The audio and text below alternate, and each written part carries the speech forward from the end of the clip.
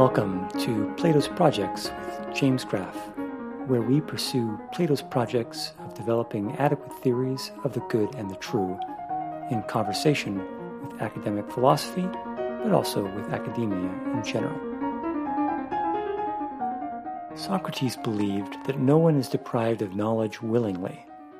We all want not merely to believe, but also to know. But what is it that we seek to know?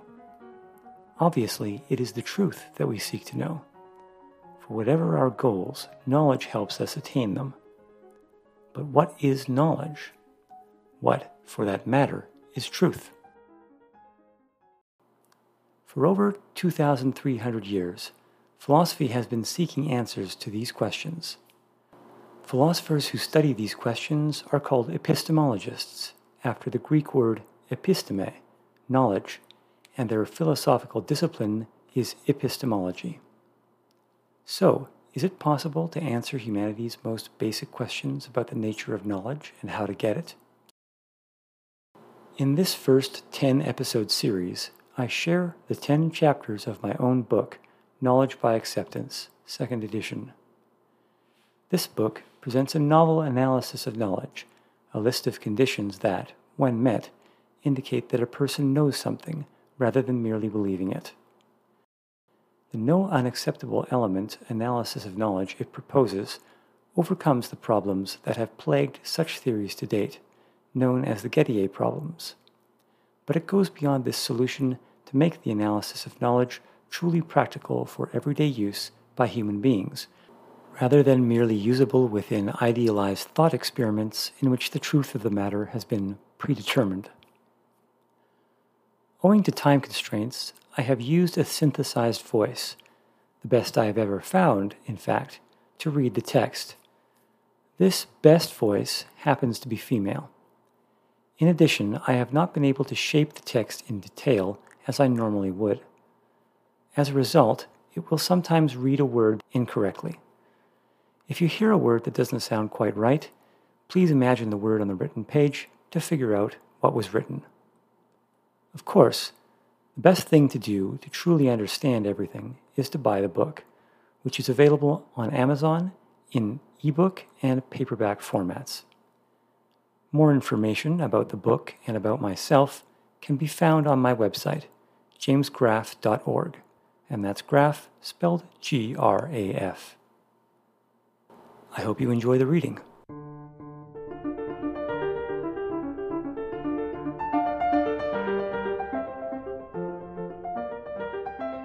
Knowledge by Acceptance, 2nd edition. By James Graff. Copyright 2019 James Graff. All rights reserved. Chapter 5, Belief, Propositions, and Justification. If we are to understand the traditional analysis of knowledge, the TAC, we will need to understand the key concepts it employs. We will need to understand belief, justification, and truth. We will therefore explore each of these concepts in turn.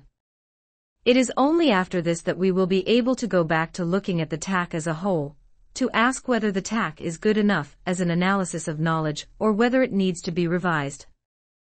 At this point you may wonder, what if we end up rejecting the TAC, and beyond that, find that one of the problems with it is that one or more of these central three concepts it deploys is illegitimate? I raise this question because many epistemologists have challenged the legitimacy of the concept of justification in recent decades, suggesting it be replaced by some other concept, such as warrant or a causal relationship. Wouldn't that mean that some of our time here would feel like it had been a waste? Allow me to alleviate such a concern.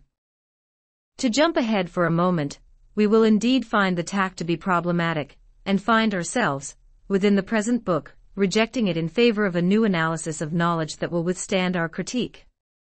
However, as it will turn out, comprehending these same three concepts, belief, justification, and truth, will prove pivotal to understanding the analysis of knowledge we will have settled on, and through that pivotal to our overall project of comprehending knowledge. As a result, none of our effort in this and the next chapter will have been wasted. The present chapter explores the concepts of belief and justification, and the subsequent chapter explores the concept of truth. The present chapter's exploration of the concept of belief will also provoke an exploration of the concept of a proposition, since we will identify this as the kind of thing that can be believed. 5.1 Belief. According to the traditional analysis of knowledge, for a subject person to know a proposition, it is necessary that they believe it. But what does it mean to believe a proposition? And what indeed do we mean by a proposition? In order to elucidate the concept of belief, let us first step back from the technical, and as yet unelucidated concept of a proposition, and return to more everyday language. For the purposes of our project, I don't see any need to analyze belief much beyond our everyday intuitions about it. I believe a deeper analysis of belief to be beyond the scope of philosophy, and into the scope of empirical sciences like neuroscience, and I don't know of any empirical evidence that undermines these everyday intuitions. I am not the only one who feels this way. Of the three central concepts this, and the next chapter will elucidate, i.e. belief, justification, and truth, epistemologists generally can be judged to have, by their allocations of attention, perceived belief to be the one least in need of deep philosophical analysis. However, it will be useful to this book series project to relate the concept of belief to some similar concepts. When we speak of belief in this context, we are speaking of an attitude one takes towards something regarding its veracity, i.e. its truth or falsity. As a prominent philosopher of the theory of knowledge has said, to believe something is to accept it as true. Belief is the attitude that something is true. But when presented with an idea of the kind a person might believe, belief is not the only attitude towards its veracity one might adopt. A second attitude one might adopt is to disbelieve it. To disbelieve something is to believe that it is false. Finally, a third attitude one might adopt is to suspend judgment about its veracity, in which one would say, I don't know whether it's true or false. Suspending judgment is the appropriate attitude when one's evidence is inconclusive. But when is one's evidence inconclusive? I'll suggest three situations in which one's evidence would be inconclusive about the potential belief. One's evidence concerning that which is in question is inconclusive in the following situations. 1. One's evidence provides no support for either true or false. 2. One's evidence provides as much support for it being true as for it being false. 3. One's evidence provides more support either for it being true or for it being false, but the margin by which one of these options is more strongly supported is so small that one does not feel sufficiently confident to conclude that it is so. In any of these three situations, one's evidence is inconclusive, and so it would be appropriate to suspend judgment about the veracity of that which is in question. Already we see that belief is just one possible attitude one can take concerning the veracity of that which is in question, alongside disbelief and suspension of judgment. But surely it is not as simple as this. Beyond simply believing, disbelieving, or suspending judgment, we often find ourselves expressing belief or disbelief in different degrees. For example, I might believe with very high confidence, saying, I'm quite certain that Ringo Starr was the last member to join the Beatles. I might believe with less confidence, saying, I'm pretty sure that the name of their previous drummer, whom Ringo was hired to replace, was Pete Best. So far, I've been speaking as though the only options are to believe that it's true or false or to suspend judgment about it, which, respectively, correspond to 100% belief, 100% disbelief, and no belief about its veracity either way. But now I'm showing that in reality, we can also have a graded attitude towards something in which we have a certain degree of belief. The notion of degrees of belief will be useful later in the book series when we discuss how information about a speaker should affect our degree of belief in what they claim to be the case, that is, our degree of belief in their testimony. But for now, our discussion won't require that much nuance. In fact, most of the time, we likely won't even need to mention suspension of judgment in the list of possible attitudes. For now, I'll generally only list belief and disbelief as the relevant alternatives for simplicity's sake.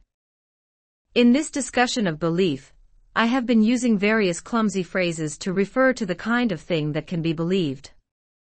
But how could one say one understands the concept of belief unless one understood what kind of thing it is that can be believed? It would be like saying one understands fishing because one knows all about fishing gear and methods, without knowing what a fish is, the things that all that gear and those methods have as their object. So what kind of thing is that which is in question, this potential belief, which analyses of knowledge, like the TAC, say can also under certain circumstances be known by someone? Earlier in the book, I examined the different senses of the words know, knowledge, etc., and I applied the label propositional to the kind of knowledge we humans are referring to when we speak of someone knowing that something is the case. I then concluded that propositional knowledge was the kind of knowledge we are interested in within this book series. I promised I would later explain exactly what a proposition is. Now is the time to deliver on that promise. 5.2 Propositions. What kind of thing can be believed? In other words, what kind of thing can be the object of someone's attitude of belief? I think the belief condition of the TAC is the one most difficult to challenge. It feels obvious to me that if a person knows something, they must believe it. Therefore, the kind of thing that is the object of belief is also the object of knowledge. Whatever the kind of thing it is that can be known, must also be the kind of thing that can be believed, since one must first believe something if one is to know it. Earlier, when I was exploring how we humans use the word know in the knowing that sense, I gave an example sentence: all my students know that J.R.R. Tolkien wrote The Hobbit. Let's modify this sentence to refer to belief rather than knowledge. All my students believe that J.R.R. Tolkien wrote The Hobbit. In this sentence, that which is believed seems to be the smaller sentence, J.R.R. Tolkien wrote The Hobbit. It seems that the kind of thing that is believed is a sentence. But what kind of sentence is it? 5.2.1 Declarative, imperative, and interrogative sentences. Is it any kind of sentence that can be believed, or only certain kinds? Consider these sentences, the first of which is similar to the one we have just approved as of the type that could be believed. 1. J.R.R. Tolkien was an author. 2. Go to the store and buy bread. 3. Where is your brother? The first sentence is a declaration. It declares about its grammatical subject that something is the case. Specifically, this one declares about J.R.R. Tolkien that he was an author, just as the similar example sentence in the previous paragraph declared that he wrote The Hobbit. Philosophers call such sentences declarative sentences. If I have evidence that tells me J.R.R.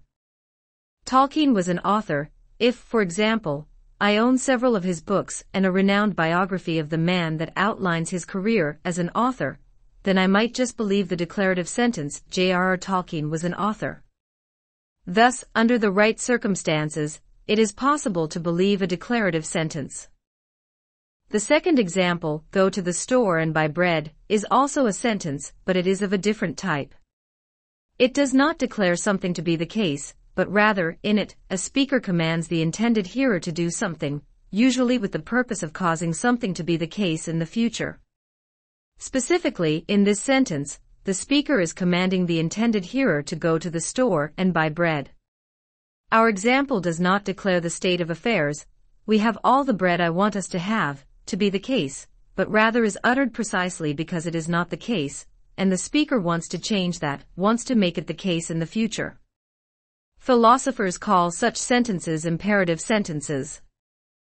Is it possible to believe an imperative sentence? Can we imagine any situation in which someone believes, go to the store and buy bread? No, this simply does not make sense. One might believe related sentences such as, I really should go to the store and buy bread, or even, I must go to the store and buy bread, which are both declarative sentences, but one cannot believe the imperative sentence, go to the store and buy bread. A person can issue an imperative sentence as a command, but one cannot believe such a sentence. The third example, where is your brother, is, again, a sentence. This sentence asks a question. Philosophers call such sentences interrogative sentences. How are interrogative sentences different from declarative and imperative sentences? Like a declarative sentence, an interrogative sentence pertains to a state of affairs, in this case, to the location of the hearer's brother. But rather than expressing a declaration by the speaker about that state of affairs, it expresses the speaker's desire for the hearer to make a declaration about that state of affairs. Its form is not that of declaring information, but rather soliciting information. It is therefore not a declarative sentence. How are interrogative sentences different from imperative sentences? Like the imperative sentence, go to the store and buy bread, the interrogative sentence, where is your brother, certainly does express the speaker's desire to elicit a response from the hearer. But unlike an interrogative sentence, an imperative sentence carries the implication that the speaker has authority to direct the hearer's action. In addition, the kind of response sought by an interrogative sentence is always, at least when meant literally, for the hearer to provide information. In contrast, an imperative sentence can seek from the hearer any type of action, including but not limited to the provision of information. Our earlier imperative sentence, go to the store and buy bread, seeks to elicit from the hearer a physical action, i.e. they're going to the store and buying bread, not a speech act that provides information. If the same speaker first seeks to elicit from the hearer the location of the hearer's brother, the speaker can certainly use another imperative sentence, tell me where your brother is, but this is different from the interrogative sentence, where is your brother? The former, the imperative sentence, carries the implication that the speaker has the right to receive the information from the hearer, and that the hearer has an obligation to provide it, whereas the latter, the interrogative sentence, carries no such implication. Is it possible to believe an interrogative sentence? Can we imagine any situation in which someone believes, where is your brother? No, this simply does not make sense. One might believe related sentences such as, you know where your brother is, or my brother is in Los Angeles, which are both declarative sentences, but one cannot believe the interrogative sentence, where is your brother? One can pose an interrogative sentence as a question, but one cannot believe such a sentence. Of the three types of sentences above, declarative, imperative, and interrogative, the only type whose instances can ever be believed is the declarative type. Further, if we were to look for other types of sentences as well, we would find that there are no others whose instances are the possible objects of belief. This is because, as we said earlier, to believe something is to accept it as true. When one expresses in a sentence that which one accepts as true, one is making a declaration of what is true. The only type of sentence appropriate for expressing a belief, therefore, is a declarative sentence. I will take this argument as sufficient, and conclude that only declarative sentences can be the objects of belief. 5.2.2 Believing the same thing using different sentences. We have concluded that declarative sentences, and only declarative sentences, can be the objects of belief. But can a sentence of any kind really ever be believed? We have spoken that way in the preceding discussion, but a problem with that notion arises when we notice that we say that two unilingual speakers of different languages can believe the same thing, and thus agree, even though they use completely different sentences to express that belief. How can they believe the same thing, if it is the different sentences that they believe? If we are correct in saying they believe the same thing, then this same thing that they both believe or even know cannot be a sentence but must be something else. An example will help. Gabriela was raised in Mexico and speaks only Spanish. She believes that the capital of Mexico is Mexico City. Of course, she expresses this belief using a Spanish sentence.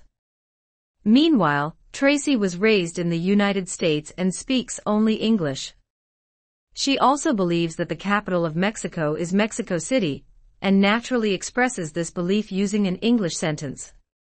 In everyday speech, we would say of Gabriela and Tracy, they believe the same thing, even though they use two different sentences to express what it is they believe. If that saying is correct, if they indeed do believe the same thing, then that common thing that they believe must not be a sentence, since there is no common sentence involved. Rather, the common thing they believe must be some kind of idea or thought, the common meaning of both sentences. After all, a sentence is just a set of words. Until you understand the meaning of those words, placed together in that sentence, it just isn't the kind of thing one can believe or disbelieve, it's simply a string of words. Since Gabriela speaks only Spanish and Tracy only English, if Gabriela wrote down, in a Spanish sentence, her belief about the capital of Mexico, and Tracy saw that sentence, Tracy could not tell whether she believed it. She would have no attitude toward it at all, since it would be meaningless to her. Until she could get past the sentence and discover its meaning, it would not be a possible object for her belief or disbelief, or indeed even for her suspension of judgment concerning its veracity. This prompts the question, what kind of idea or thought, precisely, is that thing which both Gabriela and Tracy believe? Philosophers use the term proposition to refer to the kind of idea, or thought that is believed by both Gabriela and Tracy. This, in turn, prompts the question, what precisely is a proposition? 5.2.3 What is a proposition? In order to better define what a proposition is, our example from above will again be of use. First of all, if we're going to call what Gabriela and Tracy believe a proposition, then one property of propositions is immediately obvious. They must be the objects of belief. They must be the kind of thing which a person can believe. Of course, if propositions can be believed, then they can also be disbelieved, or be the objects of the other, subtler, belief-related attitudes discussed earlier. Philosophers sum this up by saying propositions are the objects of belief-related attitudes. We discover the second property of propositions when we can ask a question regarding our example, regardless of whether Gabriela and Tracy believe the proposition that Mexico City is the capital of Mexico. Is it true? In this case, the answer is yes. But clearly not all propositions are true. The sentence, Acapulco is the capital of Mexico, also expresses a proposition, something which someone could in theory believe, but this proposition is false. This is why philosophers say that propositions are bearers of truth or falsity. They are things that can be true or false. It is the truth or falsity of a proposition that makes belief regarding it correct or incorrect, at least in one important sense. In an important sense, the correct attitude to take toward the proposition expressed by the sentence, Mexico City is the capital of Mexico, is belief, since it is true. Third and finally, our example noted that there were sentences involved in Gabriela and Tracy's shared belief. This prompts the question, what is the relationship between a sentence and a proposition? Can any kind of sentence correspond to a proposition? Like very many philosophers, I take the position that a sentence can express a proposition, and that propositions are the meanings of a certain kind of sentence. But what kind of sentence? Since propositions are the objects of belief, only sentences that can be the objects of belief can be propositions. As we have said above, the only kind of sentence that can be believed is the kind of sentence that declares something about something, a declarative sentence. In our example, the sentence, Mexico City is the capital of Mexico, declares, about Mexico City, that it is the capital of Mexico. It is a declarative sentence, and its meaning is a proposition. So, the relationship between sentences and propositions is that declarative sentences express, i.e. have as their meaning, propositions. Earlier, I seemed to imply that the sentence, J.R.R. Tolkien wrote The Hobbit, was a proposition, since I called this kind of knowledge propositional knowledge. But this wasn't what I meant to convey. We call the kind of knowledge associated with declarative sentences propositional knowledge, not because the sentence itself is a proposition, but because the sentence expresses, i.e. has as its meaning, a proposition. In fact, in everyday speech, we humans often refer to a sentence, such as the sentence, J.R.R. Tolkien wrote The Hobbit, and ask whether our interlocutor believes it. But this is just loose talk. When it is time to be more precise, such as in a philosophical exploration of the nature of knowledge, one should instead ask one's interlocutor whether they believe that which is expressed by the sentence, J.R.R. Tolkien wrote The Hobbit. After all, if my interlocutor speaks another language like Spanish but doesn't speak English, and I am speaking to her through an interpreter, She won't be able to believe that English sentence, since it will be meaningless to her. However, she might still believe that which the English sentence expresses. She might still believe the proposition that corresponds to that English sentence, a proposition which she would express using a Spanish sentence. So, as I have said, when we use the word know in such knowing that sentences, we call that type of knowledge propositional knowledge, not because such knowing that sentences are propositions but because they express propositions. To sum up what we've just said about propositions, they are the objects of belief-related attitudes, the bearers of truth or falsity, and the meanings of declarative sentences. This, in fact, is the three-part definition of propositions subscribed to by many, though not all, philosophers. But these attributes of propositions imply that propositions are also the objects of knowledge. Since, in our pursuit of an analysis of knowledge, we find ourselves listing conditions that include a belief condition, the object of the knowledge must be of the same type as the object of the belief. So, it is only propositions that can be known. A sentence cannot be known, just as it cannot be believed. This makes sense of why we've already used the variable p standing for a proposition in our formula for the traditional analysis of knowledge, and why even before that, we called the type of knowledge this book is interested in propositional knowledge. We're exploring in this book series the kind of knowledge that is knowledge of propositions, in contrast with the other types of knowledge we discussed earlier, such as acquaintance knowledge and ability knowledge. Hopefully it now makes sense why, going forward in this book series, whenever I talk about that which is believed or known, I will speak only of propositions, not sentences. We've just explained the concept of a belief, as deployed in the belief condition of the TAC, and clarified that that which is believed must be a proposition. We have said that propositions are the things that can be believed and known. Since this triggered our curiosity about these things called propositions, we have also clarified that they are the kinds of things that can be true or false, and that they are the meanings of declarative sentences.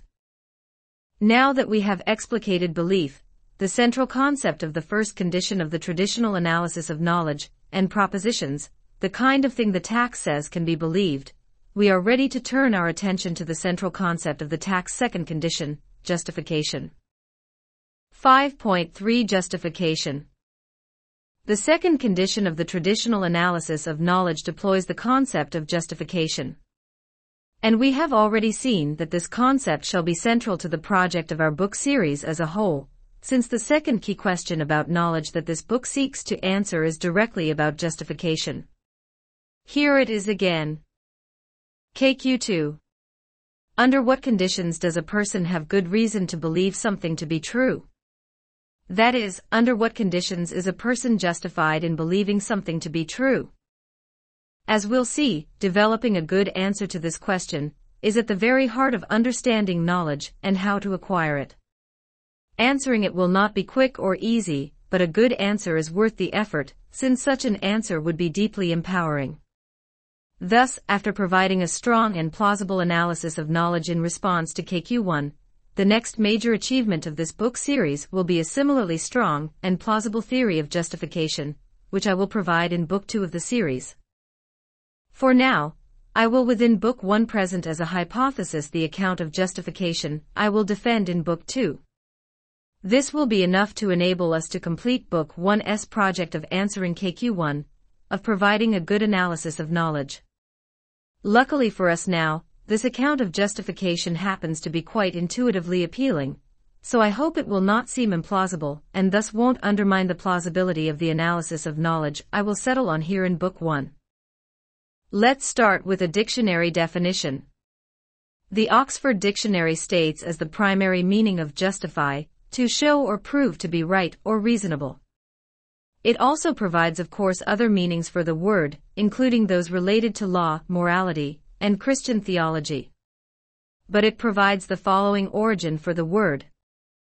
Middle English in the senses administer justice to, and inflict a judicial penalty on, from Old French justifier, from Christian Latin justificare, do justice to, from Latin justus, see just. When we take their advice and look up the word just, we are given the following origin for that word. Late Middle English, via Old French from Latin justus, from Jews law, right. When I try to explain all the different meanings of the word justification, I point to the English word right as the closest word that accounts for these different meanings. What changes is the standard of rightness that is being applied, be it a moral, legal, or theological standard. In this book series we are interested in knowledge-related justification, that is, epistemic justification, in philosopher speak. With regard to knowledge-related, i.e. epistemic, justification, the standard being applied is that of knowledge-building rightness. So, to provide a knowledge-related justification for believing a proposition is literally to show it to be right, with respect to practices that lead to knowledge. The ideal being pursued in knowledge-building is truth. The way we show something to be right with respect to knowledge-building imperatives is to provide reasons for believing it to be true. Now, as discussed, the kind of knowledge we're seeking to understand is knowledge of propositions, so the something that a knowledge-related justification seeks to show to be right is a proposition. All this means that to provide a knowledge-related justification, i.e. an epistemic justification, is to provide reasons for believing a proposition to be true. 5.3.15 Points about justification. We've just stated that a justification in this context is the set of reasons for believing a proposition to be true. Philosophers have discussed justification for a long time, and to help us understand this concept I'll discuss 5 conclusions we can extract from philosophers' investigations. 1. Justification admits of degrees. Justifications can be stronger or weaker, and knowledge requires a very strong justification. 2. Satisfying the justification condition does not imply satisfying the belief condition. One can have a strong justification for a proposition without believing the proposition. 3. The justification condition does not imply the truth condition. One can have a strong justification for a proposition and the proposition be false, and 4. Being justified does not necessarily require being able to show to someone else that one is justified. 5. Justification for believing a given proposition, P, occurs within the context of a pursuit of knowledge concerning a particular question, and justification for believing P is but one of the 3 basic possible results of investigation into the question. Let's discuss each of these points about justification in turn. First of all, justification admits of degrees, just as belief does. For example, one can have a justification that tells one that the proposition has a 2/3 probability of being true. When you roll a regular 6-sided die, the chances of it being less than 5 are 2/3, since 4 out of 6 possibilities are less than 5, and 4/6 equals 2/3. But usually the standard for knowledge is higher than this. With 2/3 odds we don't say that you know the roll will be less than 5. But if instead, you knew the die was loaded, such that the chances of it being less than 5 were 99%, we'd likely say that on the first roll you knew it would be less than 5. We say that a very strong justification is required for knowledge. Second, it is possible to have a strong justification for a proposition without actually believing it. For example, Leonard has a very strong justification for believing that his car is about to run out of gas. The fuel indicator has been slowly dropping towards empty as he has continued on his long road trip. It is now a good distance below the empty mark. In fact, it is approximately in the same place at which the car sputtered out and stopped running the past 3 times during this trip so far, occasions upon which he had to flag down other drivers to go bring him a can of gas to get him to the next gas station. But Leonard doesn't believe he's about to run out of gas because he feels very confident today.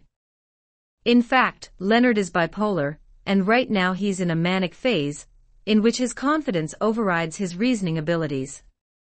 So he does not believe he is about to run out of gas, even though he has very good reason to believe that he will. Looking at Leonard's evidence, we can say that he has a strong justification for believing that his car is about to run out of gas, based on the evidence he has access to, even though he doesn't believe it. So justification does not imply belief, it is possible to be justified in believing something without actually believing it. Third, it is possible to have strong justification without the proposition being true. For example, Jasmine has very strong reason to believe she will see a full moon when she steps outside the door just now. Jasmine is a big fan of the moon, and she knows all its usual cycles, including its eclipses, and marks them on her calendar. She also knows from reliable weather reports that the sky is clear tonight. But when she steps outside, she cannot see the moon.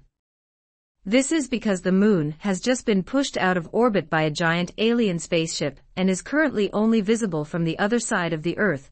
As it flies off toward the Sunday, the aliens had no moon on their home planet, and were jealous, you see.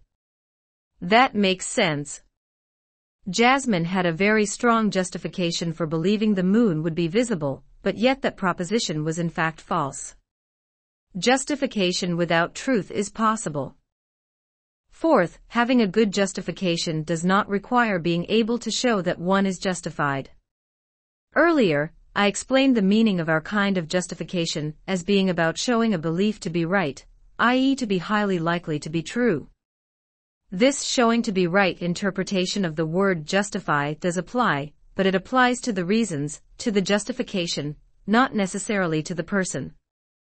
The person doesn't have to be able to show it to be right. Rather, the justification, the reasoning, has to show that it is right. For example, it is no doubt conceivable that a young child has a strong justification for believing that another child took her toy. She might have clearly seen the other child take it, and resisted that, without being able to articulate this justification to her father since she doesn't talk yet. Of course, in this scenario, her father might be unable to determine that his daughter is justified in believing the other child took the toy. But that does not preclude the possibility that his daughter actually is justified. All that is required is to show that it is possible, in a theoretical philosophical scenario, in which everything is examined by experts in determining justification, to provide a strong justification for the belief based on the daughter's evidence, e.g. her seeing and feeling the toy being taken. So being justified does not require being able to show to others that one is justified. Fifth and finally, a justification occurs in the context of pursuing knowledge concerning a question, and a justification in believing P is but one of three basic possible results into such an inquiry. The context is the pursuit of the answer to a question concerning a given proposition P. When the justification condition of the TAC is met, the subject is justified in believing the proposition P. But what happens when the subject's evidence points toward a different conclusion, e.g. that P is false or not P, to use the language of formal logic? What actually happens in everyday knowledge building is that we don't start out knowing whether our evidence will point toward P, away from P, or be inconclusive, pointing neither toward P nor toward the opposite of P. What is happening here is that we are pursuing a question. Philosophers sometimes say we're pursuing the question at hand, and we can adopt a nomenclature I've found for that looks like this. Q, P, not P. This stands for the question, P or not P, that is, the question of whether P or its opposite is true. Of course, such a question can be correctly answered by saying the evidence is inconclusive, that one is neither justified in believing P nor in believing the opposite of P, and should thus suspend judgment on the question. So we see a justification occurs in the context of the pursuit of the answer to a question. 5.3.2 My perspective on justification. So we've clarified 5 points about knowledge-related, i.e. epistemic, justification. As I said, working out a complete theory of what it takes and means to be justified, in response to question KQ2, will be its own project that we'll tackle a bit later. Philosophers' theories about justification can be grouped into different perspectives on the matter. Anyone familiar with this conversation may have noticed that I've thus far already been assuming that one of these perspectives is correct. In fact, I'll be assuming this perspective to be correct throughout our pursuit of an analysis of knowledge, our response to question KQ1. Let me take a moment to shine a light on the perspective I'm assuming to be correct for now.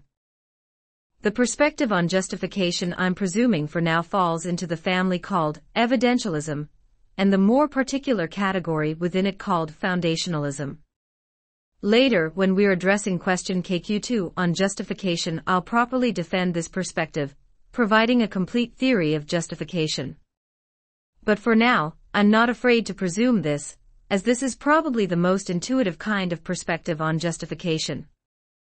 Evidentialism takes the position that what makes a subject person justified in believing something to be true can only come from the evidence that is internally available or accessible to that subject person.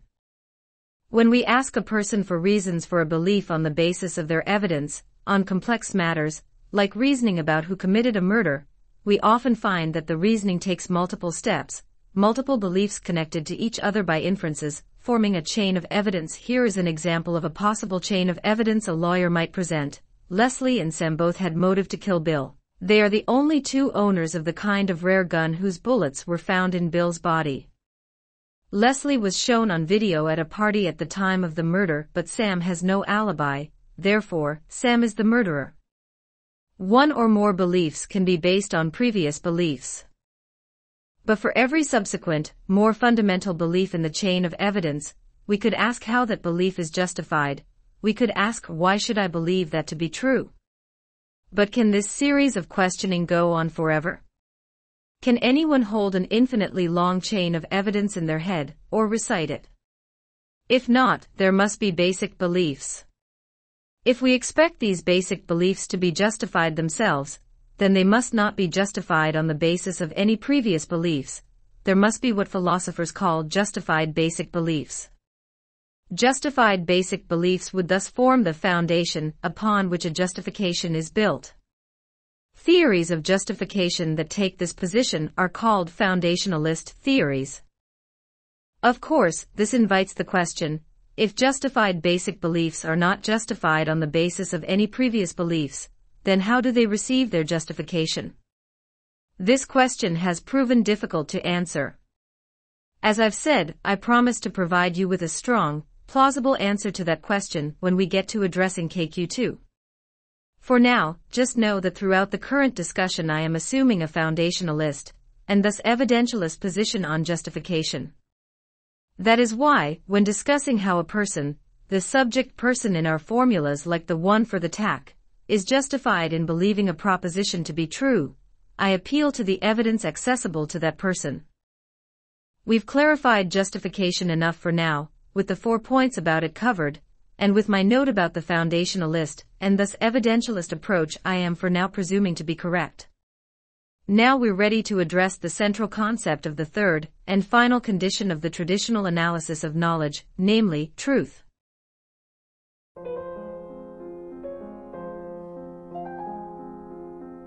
And that completes our episode's reading from my 2019 book, Knowledge by Acceptance, 2nd edition. I hope you found it interesting. For more information, including links to Amazon, from which you can buy the ebook or the paperback, see my website, jamesgraf.org, and that's graph spelled Graf. All the best.